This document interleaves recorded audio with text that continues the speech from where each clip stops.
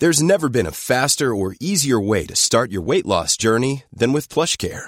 PlushCare accepts most insurance plans and gives you online access to board-certified physicians who can prescribe FDA-approved weight loss medications like Wegovy and Zepbound for those who qualify. Take charge of your health and speak with a board-certified physician about a weight loss plan that's right for you. Get started today at plushcare.com/weight loss. That's plushcare.com/weight loss. plushcare.com/weight loss.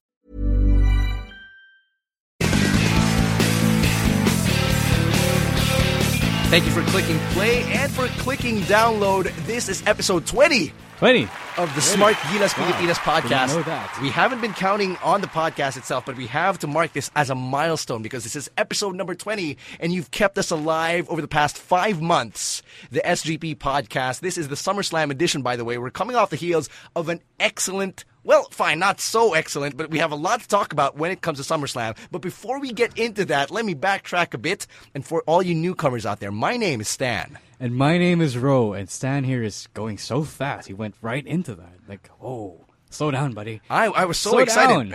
Hell, I was so excited to wake up and just catch SummerSlam from the kickoff all the way to the main card. Well, I guess it's no secret for the people who know me that I don't really work on Monday mornings, right? Especially on pay-per-view Monday mornings. So I had the luxury of just catching everything, even though I didn't exactly pay $9.99. Other people aren't as lucky as you.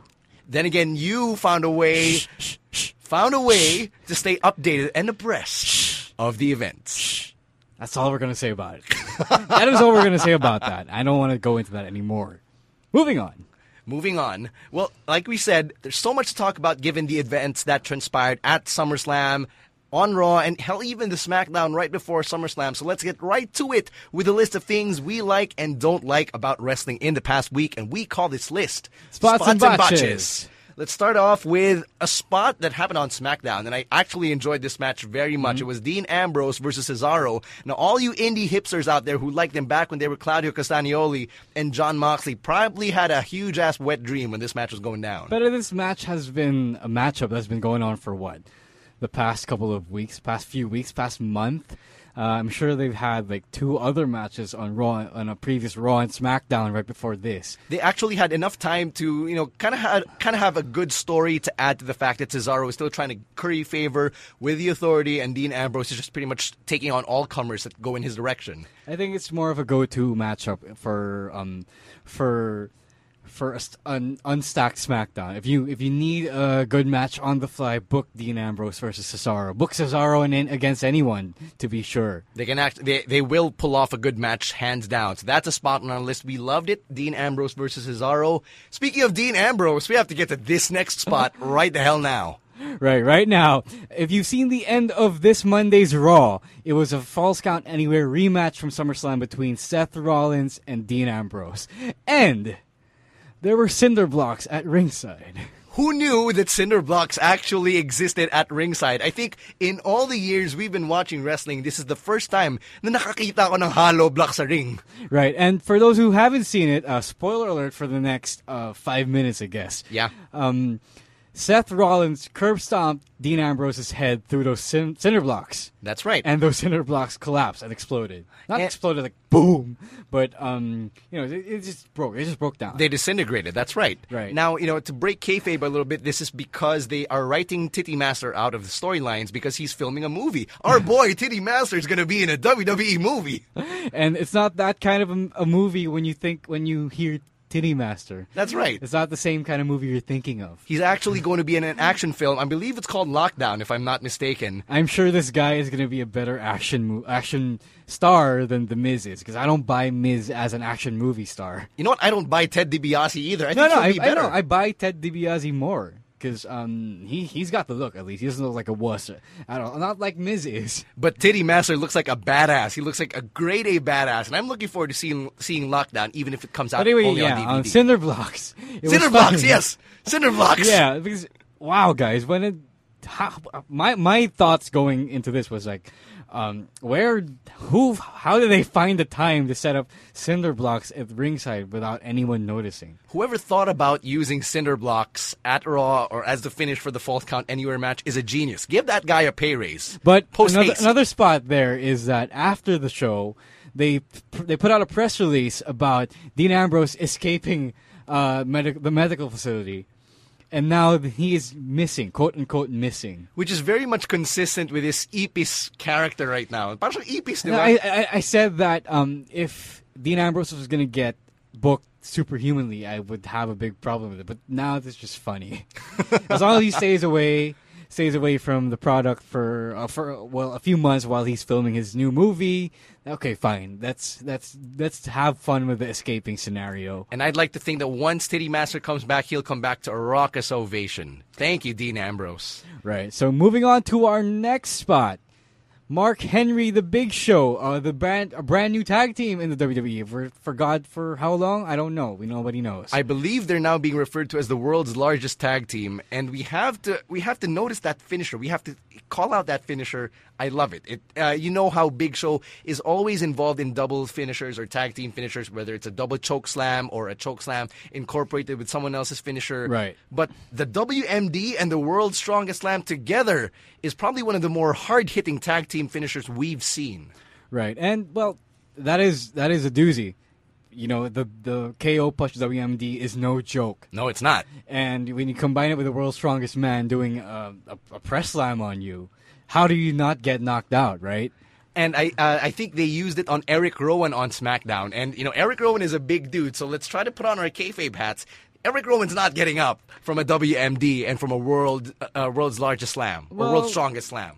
Yeah, he's a big dude, but Mark Henry is the world's strongest man. So I don't see a problem with that at all. I love that finisher, and for as long as the world's largest tag team tags together, I want to keep seeing more of that finisher. Right, so moving on to our next botch. Last week on SmackDown, Jack Swagger squashed our very own Bo Dallas. You know what? As a Bo lever, I think that's a botch because it pretty much killed any remaining heat that Bo Dallas had. And I call this a botch watching SmackDown and not having seen Raw yet. But now after having seen Raw, I think they were planting the seeds as early as SmackDown for Jack Swagger and Bo Dallas' next program. Which is good because it's more forward-thinking. And I think we need to go into this more because this is the kind of thing that Swagger needs. That's right. He needs this. This is the kind of thing I wanted before his face turn. Say if they did this before they turned Swagger and Zeb Coulter face, I would have bought that face for more. That's the thing I was talking about. That's the kind of personal distress, personal pitfall that the Swagger character needs to undergo before being a believable face. And right now, I think Jack Swagger is going through a losing streak, which is getting him sympathy from the audience, from the WWE universe. It's not a losing streak per se, but it's more of he got humiliated. Yeah, he got humiliated, and he feels like he let America down after losing to Rusev, after not actually losing, but passing out to Rusev's accolade. You know what? I think I actually like the choice of having Bo Dallas become Jack Swagger's next foil because given Bo Dallas' condescending character, his gimmick, I think it's perfect for someone like Jack Swagger who's going through the doldrums right now, and it really does make people more sympathetic towards the Swagger character. I would buy this more. Yeah, I don't my feelings on the Real Americans characters, and They have done nothing to sell me on a face turn. But right this now, might be the start of something better. And I hope that Bo isn't just the only villain to terrorize Swagger and maybe Coulter. But I hope that Swagger runs a gauntlet of a whole lot of other villains, heels, in order for him to come out as a more believable face. I'd like to see that happen. So, yeah, from one botch, we actually turned that into a spot. Now, speaking of spots, and Mark Henry, you talked about Mark Henry earlier. Speaking of Rusev, na rin. Speaking of Swagger and Rusev. They're all interconnected because Rusev's next challenger is apparently Mark Henry. Who is an Olympian. An actual Olympian who has actually gone to bat for the US of A. Which actually makes sense. Now, because, I bought Mark Henry as a better challenger against Rusev disrespecting America. Yeah. Because now, at least, I know this guy, he's never trashed, foreigners before. Right. I haven't seen him display any racist or xenophobic behavior. And Mark Henry is easy to get behind whether or not you're American. Right. Because whatever heel run he's had before, it's more of on a personal behavior. It's more of an honest behavior. Just him being a bully, just him being dominant. And it's not a huge leap in logic when you try to defend the the honor of the United States. So yeah, looking forward to seeing that as well. Mizark versus Rusev. Another spot on this list is that the ending to the match, or the rematch between Miz and Dolph Ziggler for the Intercontinental Championship. On Raw was a spot because it gave Miz another out to continue the feud. That's right. Just because Dolph Ziggler won the title at SummerSlam doesn't mean the feud has to end. What's nice is the fact that, like Rose said, Miz has a legit claim to having beaten Dolph Ziggler, albeit via countout. But at least, Miz was able to extend the feud against Ziggler. Which I think the WWE is really high on this feud because they're putting out Dolph and Miz have great chemistry. They're putting out top matches, not really the best, but really solid matches. And I think they want to milk this feud for as much as it can be milked out for. I know that Dolph Ziggler is a great worker. He's one of the best wrestlers on the roster right now. But I think given how limited Miz can be sometimes, I'm really proud of how Dolph is, just bringing out the best in Miz. And we saw that at SummerSlam. We saw that at Raw this past week. So I expect nothing more but good things coming out from this Dolph Miz feud. Parang blue lang yan, Papi, bringing out the best in me. Damn it! All right, moving on. I walked into that one. Yeah, I thought of it. Anyway, moving on to our next botch. If you've seen, let's go into NXT for a bit. If you've seen last week's NXT, you'd have seen the number one contenders match for the NXT Women's Championship between Sasha Banks and Bayley. And Bayley won that match, making her the next number one contender, the new number one contender. Okay. And I kind of have a problem with Bayley's character. Don't get me wrong, because Bayley is a future women's champion. She's that good. She's very good. Someone who could carry Eva Marie to a decent showing would be very good. Right? So, but for those who don't know NXT, for those who don't follow NXT, Bayley has this weird, cutesy character na medyo made for PG talaga. All right. She likes to hug people. That's her gimmick. Okay. Now that's cute. It's cute. Yeah, but I don't feel it. It's not a good gimmick for wrestling at all. It's cutesy, but it's not, it's not championship material. It's not something you can get behind.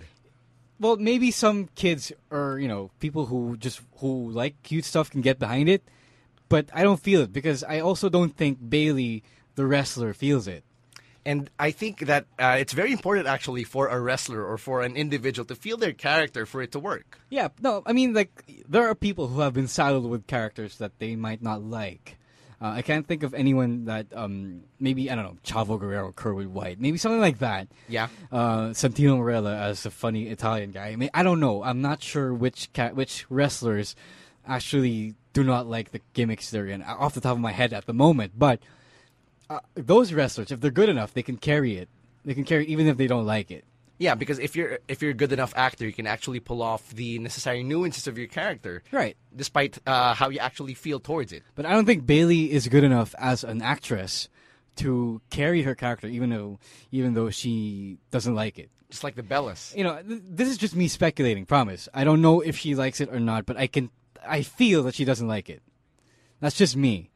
And it kind of gets in the way of I don't know, of acting it properly, of expressing that energy. There's just something off when I watch Bayley wrestle on my screen. I know she's good enough, no doubt, but I think a retooling is in order. I think a good way to revamp the character, or maybe retool the character, is to have her be the same cutesy, huggy person outside the ring, but if she steps into the ring with a girl she doesn't like, she'll snap and be more aggressive. I don't know why, but I'm suddenly getting flashbacks of a particular wrestler. I can't remember who this character is right now, and they're kind of weird, but Festus from Jesse and Festus. Yeah. No, that's the closest comparison. Diba na Festus is all, for lack of a better term, may kulang eh. And then as soon as the bell rings, he turns into a monster. Then when the bell rings again, he snaps back into that bumpkin mode. Yeah, I know that's the closest thing you think of, but it's not quite like that. But yeah, okay, let's go with that. It's the closest example. Right. Closest example we can think of right now. That's all. I think Bayley just needs a bit more reworking with the character, because he can't just be all cutesy, because it's just if you can't play it well, then you're not gonna get far with it. Right. Now, speaking of characters that are playing particular roles, I want to talk about the Usos because we've talked about them on the podcast for quite some time, particularly when they pulled off that switcheroo against Rybaxel. And at the time, I said that it's something they shouldn't do, especially because they're the face tag team champions. But if you noticed Raw this week, they were actually in a match against Goldust and Stardust, so that's two face teams going at it. And Ro pointed this out. The match started with one Uso pushing Goldust. Right. And as you said, it was a face versus face match. And how do we tell who is the heel here? I mean, okay, there's nothing wrong with face versus face programs, but it's just harder to write for. That's right. It's harder to write for that, and it just is so. It just makes much more sense when you have a face and heel going at it. But fine, let's say that the Dust Brothers are the hungry #1 contenders going against the face champions. How do you know agad kung sino yung gagawin mo kontrabida? Like, which one are you going to assign the heel mannerisms to? Are you going to give it to the team that's less over? Because right now, I think they're equally over among each other. Probably. Diba? So, like, which one do you actually turn heel? And as you said, I noticed the Usos pushing Goldust. That's a heel move. It's kind of a heel. It's kind of a hint toward a future heel turn, I guess. But I can totally see it now. I can totally see how the Usos can be turned heel. They've been champion for so long that maybe they take on this arrogance, this vibe na mayabang na. Kasi we've beaten the Wyatt family, we've beaten everyone who comes our way. So like, come on, tag team division, who you got left?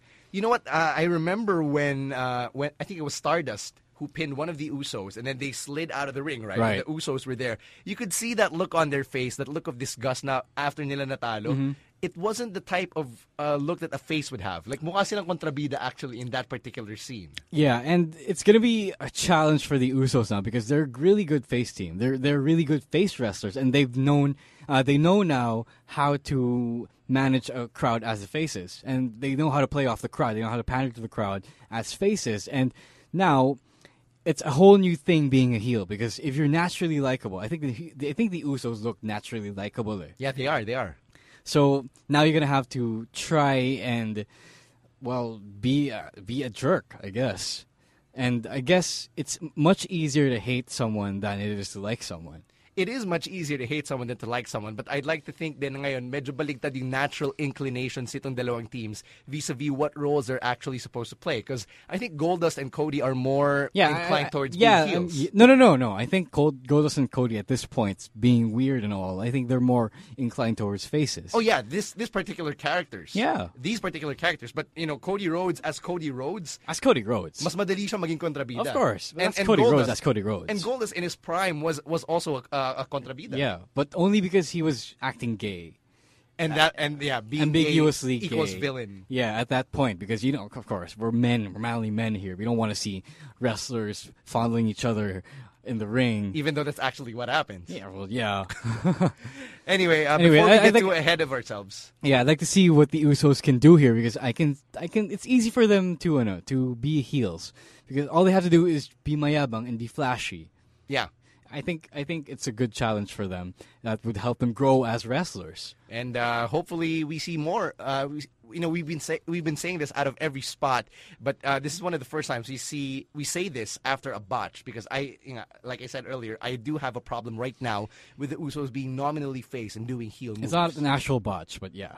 You get the point. And with that, we close this week's list of the things we like and don't like about wrestling this week, which we call Spots and Botches. Right now, we have to talk about SummerSlam. Right, let's go into SummerSlam real quick. Too many things happening at SummerSlam. Let's do a quick review of what happened, and let's start off at the top, with the opening match of the card, Miz versus Dolph. We talked about it earlier. I've said what needs to be said, the fact that Dolph makes Miz better. Yeah. No, I don't think it's necessarily Dolph that makes Miz better, or even Miz makes Dolph better. I never said Miz makes Dolph better. No. It might. Some people might think that, but Dolph is naturally good, as we all know. But I think that what they're being given now is making them better. Miz has this new Hollywood gimmick that absolutely works for him, but and then Dolph has this gimmick. He's coming up now. He's being given the title. He's working his ass off trying to get back to his form right before he was injured last year. Yeah. And I think they're both refreshed and revitalized because of this, because of these opportunities are being given. And they're in a storyline that actually matters. Right. And I think that's important. Yeah, because it's for the Intercontinental Championship, right? So, yeah, I think it's because of that same energy, that same vitality that makes them put on good matches with each other and good chemistry with each other. I think they were both guys who, as we both saw earlier this year, were complaining about not getting enough time. And now that they are, they're making the most out of it. And that's a good thing. It is a good thing, and funny that you should mention that storyline from several months ago. I was actually expecting something to come out of that, and I'd like to think that what we have is tons better than what would have come out, because as you've said before, it's never a good thing when you have to take from real-world elements and incorporate that into your stories. That's true. That shows a lack of creativity Especially on your end. if you're doing internal stuff. Diba? Very meta things. From internal politics or internal relationship dynamics. So, yeah, and I also want to make this observation that I think Dolph is trying to wrestle as the next Daniel Bryan. Wow, that's the first time I've heard that. Diba? Parang Dolph's style hasn't really changed. But it's less high risk than Bryan's. It's for sure, but he bumps like a motherfucker here. He does. He gives his body. He puts his body on the line just to make his opponents look good. But he's not as stiff. He's not as hard hitting as Daniel Bryan is. Oh, for sure. But he's wrestling with that same energy that Bryan brought to the ring. If you've noticed, even though that he hasn't really changed his style, I don't know why I just made this observation lately. But maybe it's because of the fact that Daniel Bryan is absent at the moment. I think it's because of the void. Yeah, it's because of the void. We're looking for a particular person to fill in that void. I don't know if it's on purpose or maybe subtly or unintentional. Ziggy stepped up. Yeah, Ziggy's slowly stepping up and realizing that, hey, this worked for Bryan. Maybe if I try to do the same things, maybe if I make people notice that I'm really bringing this energy, this raw energy to the table, maybe I could get that spot too. Yeah, it's something to think about. It's all speculations. It's a theory in my end. So yeah, I'm just saying that maybe if Dolph works hard enough at it, maybe he could be the next Bryan. Interesting observation, my friend. I haven't seen it that way, but yeah, I think that's something worth musing about over the next week. It's a theory. Next match on the list, of course, Paige versus AJ Lee. You know what? We had a lot of expectations for this. We did. Especially given the build-up. We did, yeah. The build-up was good, but the match was... We cannot say the same thing for it. I thought it was underwhelming. It was very underwhelming. Not that... it didn't... Well, it got just 5 minutes of time. Of ring time. And... I don't know why. Well, the crowd was kind of dead for that match. Like, they weren't as hot for it as they were for the previous match, which was Miz versus Dolph. Well, that's also because the match didn't build up on a natural pace. Parang it just really started going places, weird places at the start. But it was just so disjointed. Something was just off. There was no natural pace to it. There was just no progression that was natural. And I think even casual fans who aren't as observant and as mindful. Actually, I've seen other people rate it well, but I didn't feel anything for this match. I don't know. I look at it from my perspective as, like, let's say from several years ago when I wasn't as observant of ring technique or of storytelling in a match. Like, I think if I saw this and I was like from 6-7 years ago, I probably would feel the same way. Now there was something a bit off. The story wasn't played out, and I know they were only given 5 minutes, but even if you only get 4 minutes or 3 minutes or 2 minutes, if you're good enough and you believe in your story and what you're trying to say, you would make the most out of those short minutes. But they didn't. It was just so weird. It was really, I can't even explain it. Something was just off, and I don't know who to blame. I don't know who to place the blame on. Would it be Paige or would it be AJ? I think it's more of AJ, but at the same time, it's just all over the place. But at the end of the match, I just found myself saying, "Ayun na yun." Diba? And normally you don't want to have that feeling, especially if you're coming off a championship match. And especially if you're trying to build up the future of the Divas in Paige. And yeah, she is a 2-time Divas champion now. Everything by the way. is going against her at the moment, and she needs good performances. And this kind of match is one that you cannot absolutely have on your resume really early in your career. I'm going to sound really shallow here, but I'm going to try to make a point as well. All right, fine, go on. It's like Let me when see I was what you have. when I was watching the match and when I was watching the build-up, I think the most interesting observation I could make was, puchang pangit ni Paige when she debuted. Like the way that she looked. Whatever. Her hair and Whatever. makeup. Her hair and makeup was not as good as it is right now. Pause. Anyway, well, I know Paige tried to make the most out of the build-up, out of everything, because she was putting her everything into it. But I just think, I don't know. Again, another theory, another bit of speculation. I think AJ was kind of sandbagging the whole feud, the whole program. Wow, okay. Where is this coming from? I don't know. Parang, I feel like AJ is the person who isn't holding up her end of the program. Well, I guess she hasn't been as likable as we would have expected from a face AJ. Like, if you remember face AJ from 2012, remember when she was the sympathetic girlfriend to Daniel Bryan? Yeah. She was really doing her part to be kawawa. Like, No, but AJ now was being a champion. She's acting like a champion, and she's acting like a champion who has a challenger who's really proving to be a thorn in her side. But at the same time, she's not as... I don't know, like, wala yung feminine charm that you would expect from a girl you're actually supposed to like. Well, I don't mind. I actually don't mind AJ's characterization at the moment, but I just feel like she's not holding up her end talaga.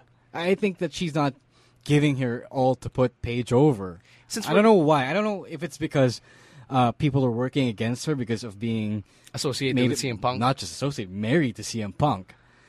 I don't know. I think there's something going on here that we cannot really see from the outside. Now that we've mentioned the elephant in the room, the CM Punk marriage, there is speculation that AJ is actually on her way out yet again. Yeah, but come on, why 5 minutes? I mean, this could have been great. Kasi I think that's the takeaway here. I think that's what we were expecting here. That it could have been great knowing the skills of these two women, and it was just flat and. For more reasons than one, but I really do think, say whatever you want about Paige, but she really tried her best to make it work on her end.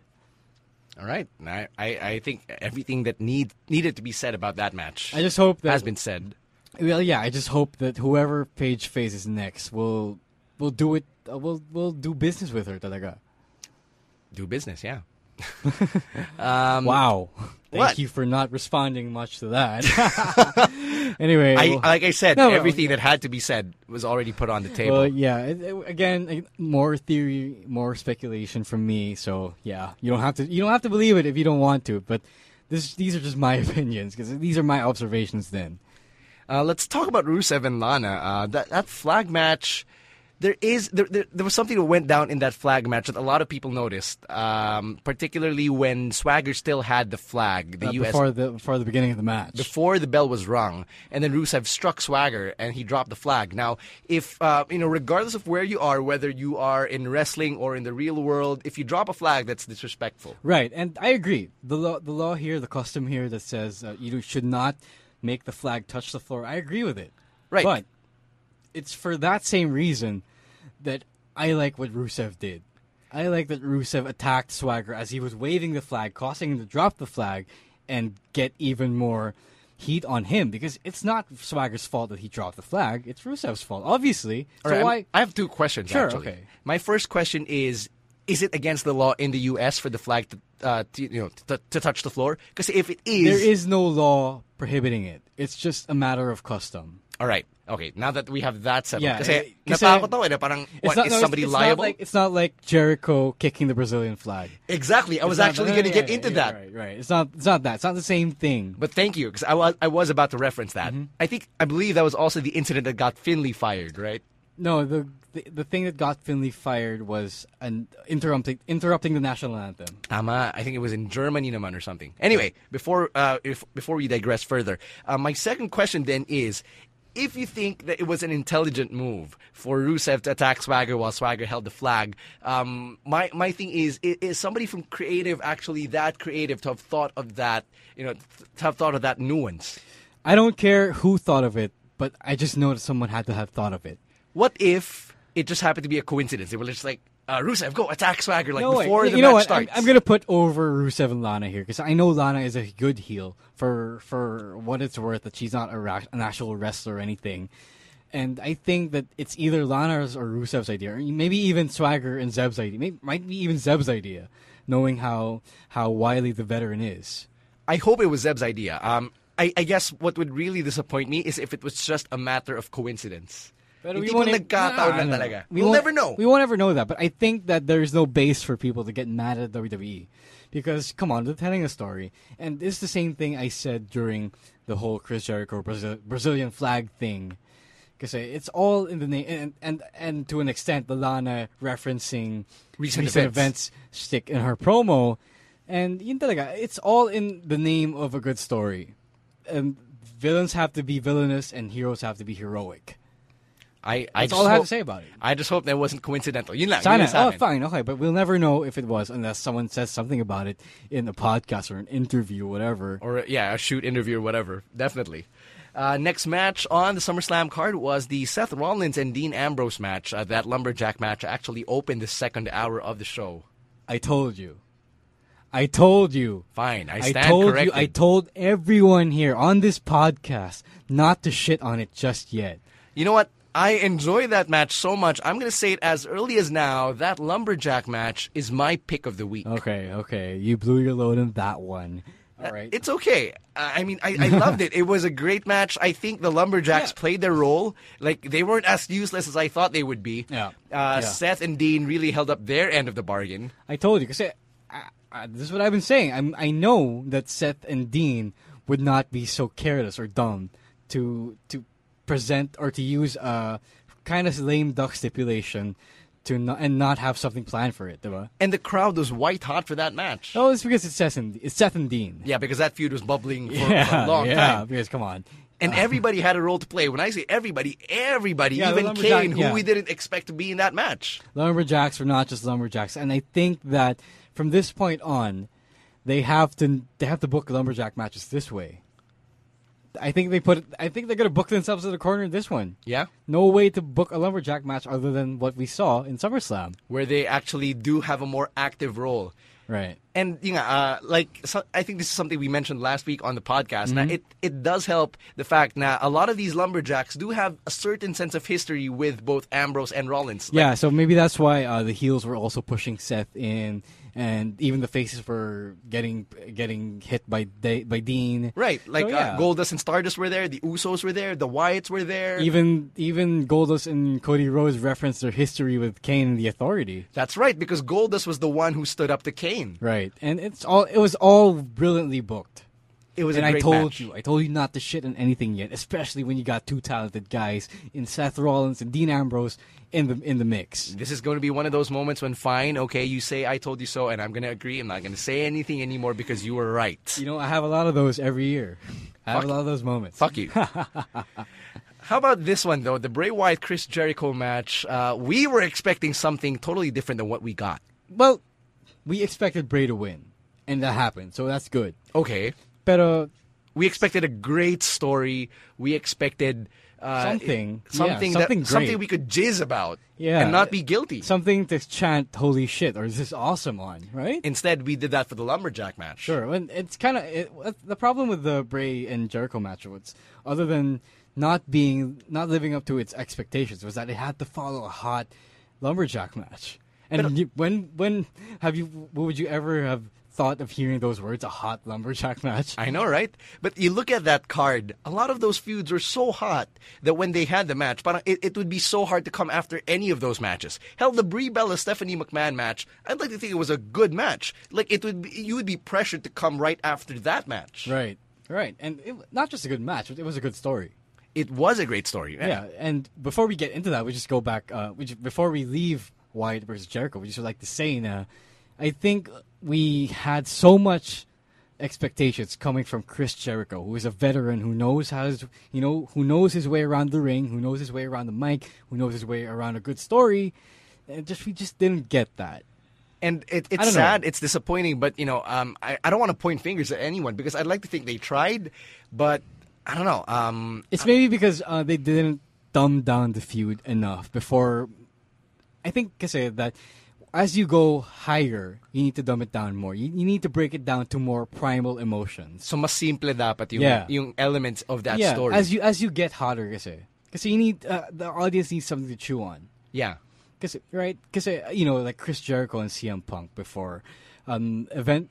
At first, it was about. At first, Chris Jericho was taunting Punk about his parents, about his family, Right. And then it just becomes a matter of a personal issue, Right. It just boils down to that that intangible. Like, you shit on my family, I hate you. Yeah, it's now no longer just about a family Punk isn't proud of. It's just a matter of Someone Jericho- disrespecting his family. Yeah, it just gets simpler, and it's easier for the audience to chew on. Yeah, but That didn't happen here. Yeah, it just didn't. It didn't happen here because Bray was referencing so many things. Na, for an observer of wrestling, you have to actually put two and two together. Right. Like the whole savior thing. If you didn't follow Chris Jericho's 2007 run or his run from a couple years ago, you probably wouldn't be able to connect the fact now when Jericho says savior or save me, he refers to himself, and it's a gimmick he actually has. And Jericho's role here was to dumb down Bray Wyatt. He was supposed to bring it down to more intelligible emotions. But I don't think he did that because he was too busy trying to play up the role of him being the victim. Right. And he was trying to get on Bray's level then. He was just trying to play his game. And it didn't work. So, okay, what I'm trying to... iniintindi ko. So, like... Jericho has to translate Bray. To put it simply, he has to translate Bray in his reactions toward him. Which he wasn't able to do successfully. Yeah, he wasn't able to do that properly. Sayang. He couldn't... I think that what could have happened there was that Bray was accusing Jericho of not being a good savior. Yeah. I think Jericho should have explained that and explained the whole savior thing. Diba? Right. Because instead of actually defending himself, defending his character, he just struck back. Gumante lang si Jericho. Yeah, and nobody really knew. I could follow what Bray was saying, but I can tell you that it wasn't a strong point of view at all. It wasn't strong material. On the flip side, though, you can actually counter that argument by saying na because of the fact na gumanti lang si Chris Jericho, it was very dumbed down. It was very simple. Na, you pissed me off, I'm going to get back at you. But there wasn't much of a story, though. Parang the emotions weren't brought out. Right. So hindi siya fully fleshed out, and that's why there's this feeling na nagkulang. Yeah. And I think Bray was trying to include the whole universe, the WWE universe. Because he has been naman, regardless of whichever feud he's been in, whether it was Daniel Bryan or John Cena or Chris Jericho, he's always made an effort to include the WWE universe. Yeah, and, well, they tried, but the universe didn't know how to respond here. But it wasn't so clean-cut as versus Cena. Or even Daniel Bryan. Sure. Yeah, because, it just... Maybe it was that. Maybe it was trying to rehash those same stories, but they just couldn't. They just couldn't do it here. They just couldn't hack it. So I guess that's that. And is this feud over? Do you think it's over? I hope it is. Hopefully. Well, from Raw, I don't think it was. But I just hope it is. All right. Like, I'm done with it. I'm done. One feud though that should have been over at SummerSlam was the Stephanie McMahon-Brie Bella feud. Yeah. That should have ended at SummerSlam. Yeah, and that was a feud that, should have seen the good guys win. No, before we go into what's bad about it, just talk about what's good about it first. Okay. Stephanie McMahon has more moves than Roman Reigns. Yes, and she's a decent wrestler. She is still a decent wrestler, despite having stayed away from the ring for over a decade. Over a decade that Stephanie McMahon has wrestled, and she didn't look like she had a lot of ring rust. And I guess give credit where credit is due. Good job, Hunter, for training her. Training her. Yeah, exercise. Her. But she might be feeling hell, though. She might be feeling like hell after taking all those bombs. But you have to praise Stephanie and Brie for that match. I mean, independent of the ending, the match and the rivalry, the story, the build-up, it was something that I actually enjoyed. The fact that it closed out 2 consecutive Monday Night Raws, and the emotions, comparing that from the Jericho-Wyatt feud, the emotions were so raw and yet it was more simple. It was Brie Bella defending her honor and her husband's honor. Right. How do you not relate to that, diba? Oh, naman. I'm sure a lot of people in the audience can relate to that. And it didn't take a lot of logic to put that together. But what is kind of taking up all of my logic right now is the ending of that match. Like, hindi ko pa rin, I still can't put 2 and 2 together, like why it would end up that way, even in real life. You know it was going to happen, but you don't like how it happened or why it happened. So Nikki Bella turned heel. Let's put it out there. Right. Hell, Nikki Bella turned heel before Cena did. Yeah. Before her boyfriend did. What the hell? Hey, if Brock Lesnar is Plan B, and Cesaro might be Plan C, Nikki Bella is Plan Double D. Oh! Hey! Oh! Hey-o! I saw that one. joke on the internet, so I don't claim ownership of that. That is a good one. That is a good one. Plan Double D. I don't claim ownership of that one. And we said this earlier. The Bellas are bad actresses. Yeah, they're good. They're decent wrestlers now, but they're bad actresses. And that's probably the reason why they didn't last very long outside of WWE and why they needed WWE and E to kind of boost their profile and whatnot. But, before we digress again, I don't get it. Like, why would you help out the people who've been making your life a living hell? Not just your sisters, but your life. Because Nikki Bella was the one being tortured before Brie Bella was rehired. Yeah, as payback for what Brie did to Steph, right? Exactly. So why would you do that? And for those who don't know, the reason why Nikki turned on Brie is because apparently Brie has been the better twin. Right. The more loved twin by who we or don't the know. most successful sister. Well, ginawa nila sibling rivalry yung it's like the female version of Matt versus Jeff again. So, well, yeah, that's that, and it's kind of a shallow reason, really. I would have accepted the reason more if it were Nikki turning on Brie just to get more money, right? Because money's always a good motivation. Which for is anyone. essentially what Seth Rollins did, right? Diba? But no, it had to be sibling rivalry, and if whether they could hold this up, we'll see. I guess this is one of those examples when trying to dumb it down was actually counterintuitive. Because a sibling rivalry storyline is something that writes itself. It's very basic. It's very natural for all siblings. I've got siblings, you've got siblings. I've got a sister, yeah. You got a sister. Diba? Nag-aaway naman magkapatid every sibling fight. Yeah. Nothing at all. We have nothing for this. We have no way because we know it's not going to be a good thing because the Bells are terrible actresses, as we said. So, but I will say that I'm not going to be against the in-ring action that comes out from this. I'm sure that Brie and Nikki will have decent matches against each other. Oh, yeah, torture acts galore, yeah. Yeah, especially being coached by two of the best wrestlers in the game. I.e. their boyfriends. Right. Speaking of boyfriends, they're still going with this whole Daniel Bryan has an affair thing. Come on, there is no reason. Even the man has spoken out against it. Yeah. He doesn't like it because obviously it's not true. It's pretty stupid. Unless it is true, but but it's pretty stupid. I mean, like it serves nothing to it. Just even in reality, like I would still choose Brie Bella over this Megan Miller chick. Yeah, even if I wouldn't buy Steph if she told me my girlfriend was cheating on me. Yeah, but come on, I know you're just pushing my buttons here. Yeah, it's so stupid because it's not in any way believable at all, and it's not value adding.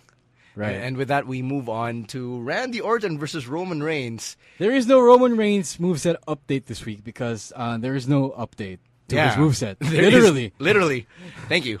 But yeah, the match, well, I guess what the takeaway from that match is the fact that Randy Orton pretty much carried Roman Reigns throughout that match. And that shows you, and that shows everyone, and we hate to say it because Reigns has such a good look. Yeah. That Reigns is just not ready. And again, I said this last week, he is who we thought he is. A hot tag guy. No. When the Shield first started, he is who we thought he was. The other guy. The other guy, the WWE made guy who isn't as good as these two indie guys. The weak link, supposedly. The weak link. So, yeah. And I guess the match was just overshadowed by the fact that it wasn't as strong a story as the other stories. Yeah. And which doesn't take away from the story itself, because the story itself would have actually been good independently. Yeah, but who cares about Randy Orton, really? Would you really care about him getting his title shot stolen by Roman Reigns, stolen, quote unquote? Probably not. But then again, we've said this online. It's just a mix of meh factors that nobody cares about Randy Orton, and then Reigns can't wrestle a good match yet. Yeah. On his own. Right. Without someone holding his hand through it. So yeah. But it says a lot though about Randy Orton and his GOAT potential. Right. Sleeper greatest of all time. I'm gonna lay it out right here. Sleeper GOAT. Randy Orton as a sleeper GOAT. We, it's been said now here on the SGP podcast. I wish that maybe 4 to 5 minutes were shaved off of this match and given to the Divas Championship match. Or how about the WWE Championship match, though?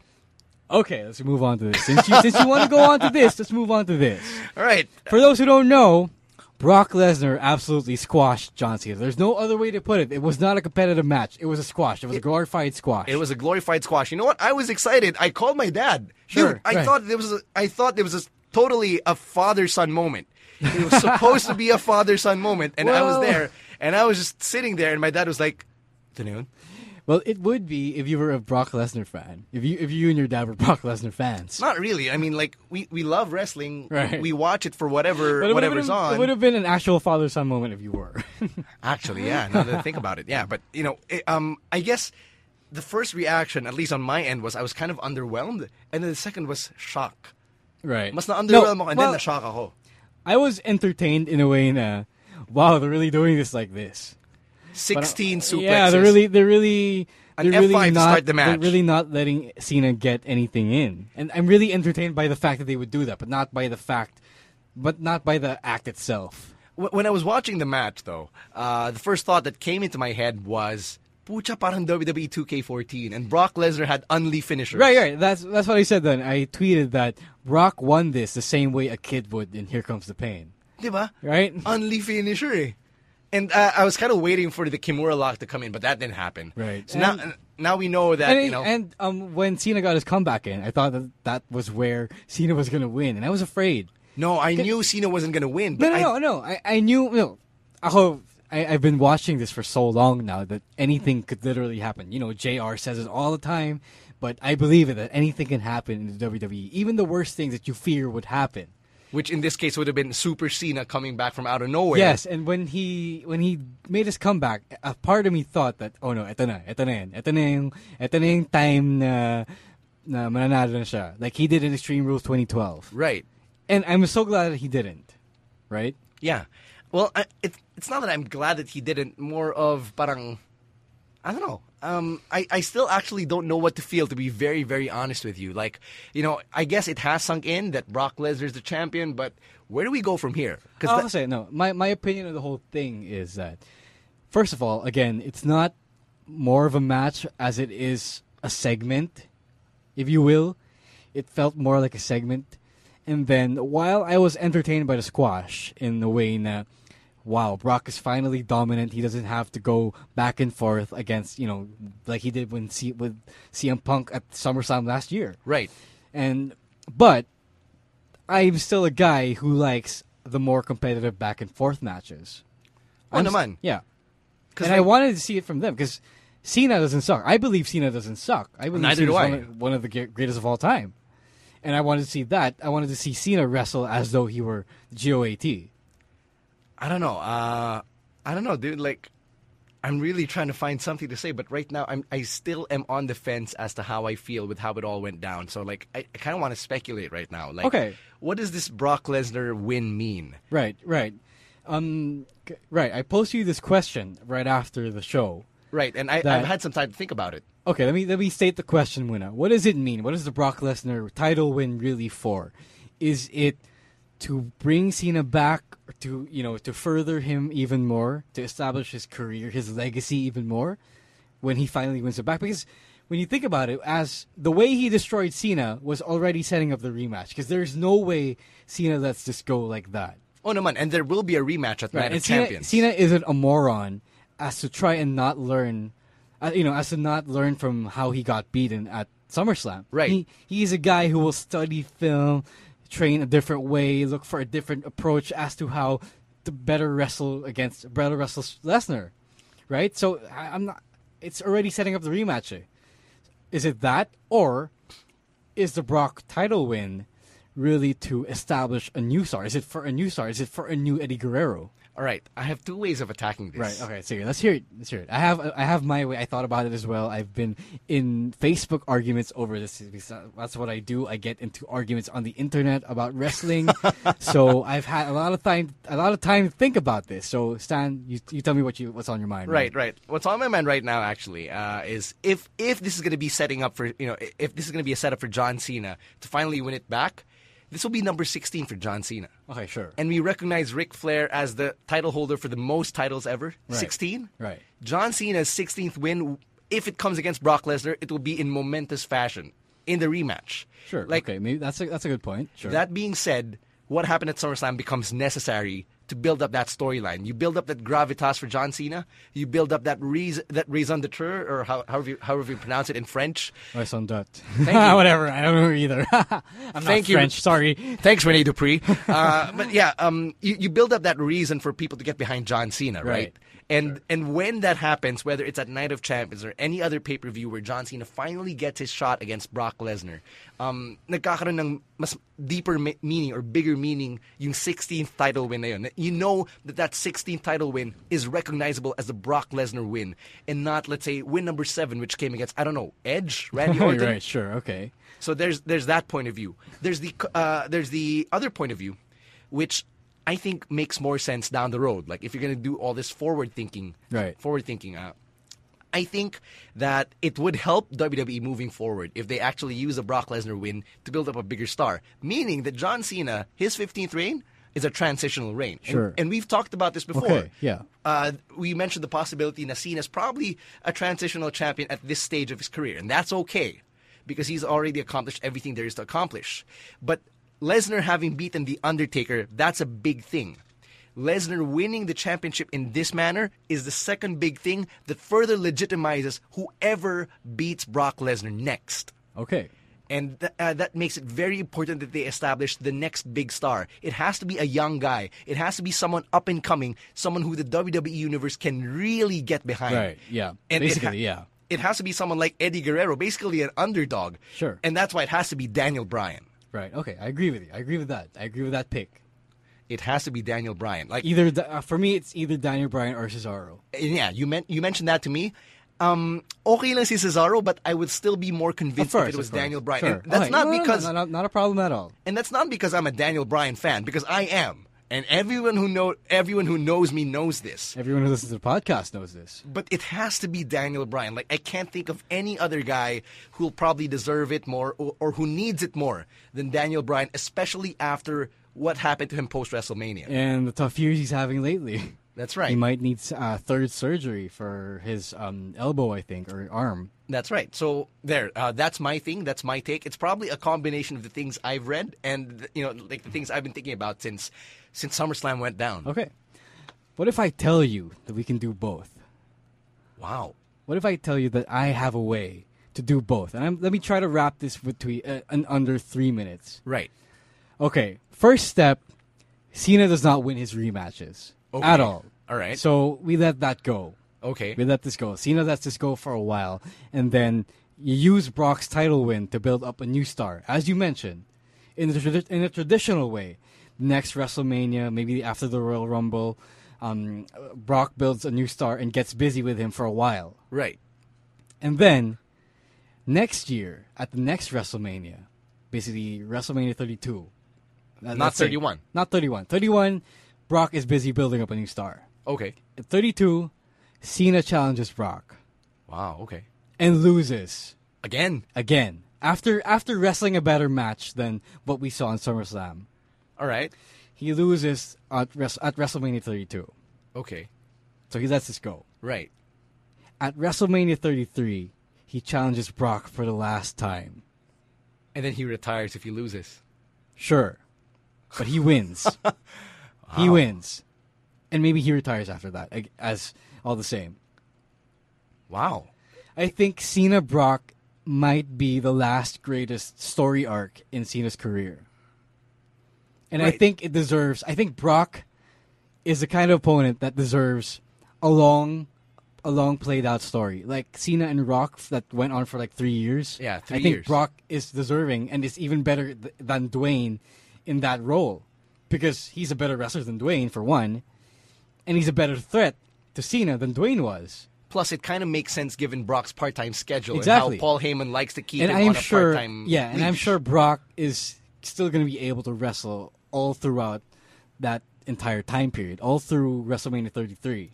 That's the idea. That's my big plan for it. That's how you elevate the next star and bring back John Cena as well, because you cannot. If I were Cena, and I lost both my championship matches against Lesnar, I could not let this go, man. Ito lang yung question. For this to happen, though, would you require Brock Lesnar to hold on to the championship until WrestleMania 33? No. It's not a championship thing anymore. It becomes just Cena versus Brock. Yeah, it's less like Cena versus Rock, and more like Shawn Michaels versus The Undertaker. Ah, okay, that makes more sense. Right. And that would sell tickets. It would. Because Brock is really that guy. He's really that monster. He's really that beast. And I think he plays that role really well. I think Brock might just be the greatest nemesis Cena has. Not Punk, not Rock. Not Brock. Edge. Not even Edge. But Brock. And it's kind of fitting because they started their careers at the same time. Yeah, and if you notice, Heyman, when he talks about Cena, it's as though they were feuding 10 years ago. And he makes his references to the old Cena character. He does the rap. He references basic thugonomics by basic Brockonomics. You know what? He was actually pretty reverential towards John Cena. Yeah. It's as though they're still feuding in 2003. And he was putting Cena over. How often do you see someone get put over right after a loss like that? If you got that much history, there is no reason for you not to move forward in the future in a long-term manner. Wow, it's a great game. I am figuratively shitting bricks in my head. It would have, parang, yeah, kasi you can't do one or the other in this situation. I think, kasi you can't just let Cena go, move on in his career without addressing the issue of Brock. Brock will always be a huge asterisk in his career until he deals with it. Kind of like how he had to deal with The Rock, and now he has to deal with Lesnar. It's more of his legacy. You know how HBK said he had to end the streak for his own legacy, for his peace of mind. Yeah. I think it's the same thing. Cena has to beat Brock in order to call himself one of the greatest of all time, if not the greatest of all time. And I think this is a good opportunity as well for older fans like you and me to actually get behind John Cena. I mean, for all of the years, the people like us have been shitting on John Cena. I think this is, given this kind of storyline, if this plays out for as long as we think it might play out, Sana. I would be rooting for John Cena. Like, I would find myself rooting for John Cena. And, by the way, speaking of rooting for John Cena, bonus points if before WrestleMania 33... a double turn happens. Oh, Cena has to do everything he has in order to beat Brock. And then, you know how in HBK's last match, HBK was basically the heel, trying to find a way to win against Taker. Not just trying to find a way to win, but getting inside Taker's head to get that edge. Right. But wow. It would be great because people essentially cheer for Brock now anyway. Right. Diba?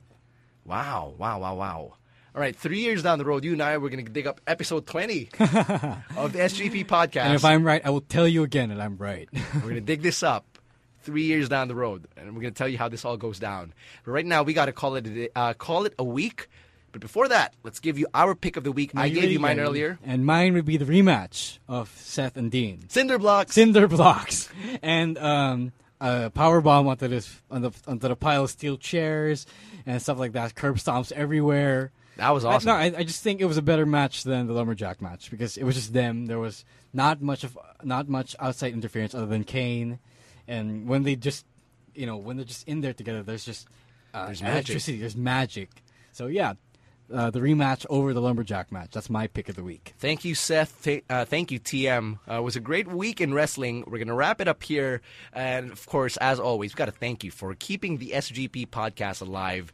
Don't forget, you can download us on your favorite podcast apps. We're on Buzzsprout. We're on the iTunes Store. We're on your favorite podcast app on Android or on iOS. So no excuse for you not to tell your friends where to find us. Everywhere. And we are for free. Everywhere. Free for not $9.99. Not $9.99. Fuck that. But if there's anything you want to ask us about, anything you want to debate with us about, with regard to wrestling, I want to know what you think of my plan because I've managed to convert some people toward it.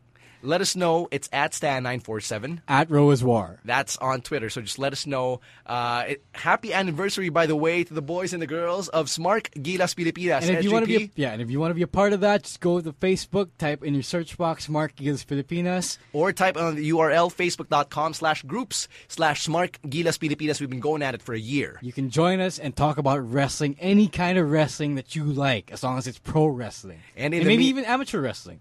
In the meantime, though, if you're going to be spending your weekend at Mega Mall and if you find some kids going around Spider-Man... cheap plug. Yeah.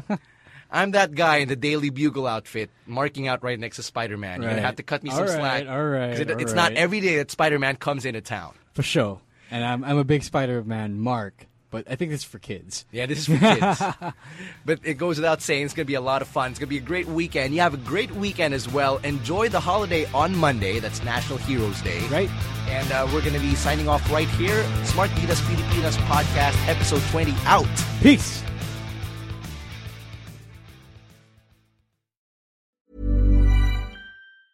Mom deserves the best, and there's no better place to shop for Mother's Day than Whole Foods Market. They're your destination for unbeatable savings, from premium gifts to show-stopping flowers and irresistible desserts. Start by saving 33% with Prime on all body care and candles. Then get a 15-stem bunch of tulips for just $9.99 each with Prime. Round out Mom's menu with festive rosé, irresistible berry chantilly cake, and more special treats. Come celebrate Mother's Day at Whole Foods Market.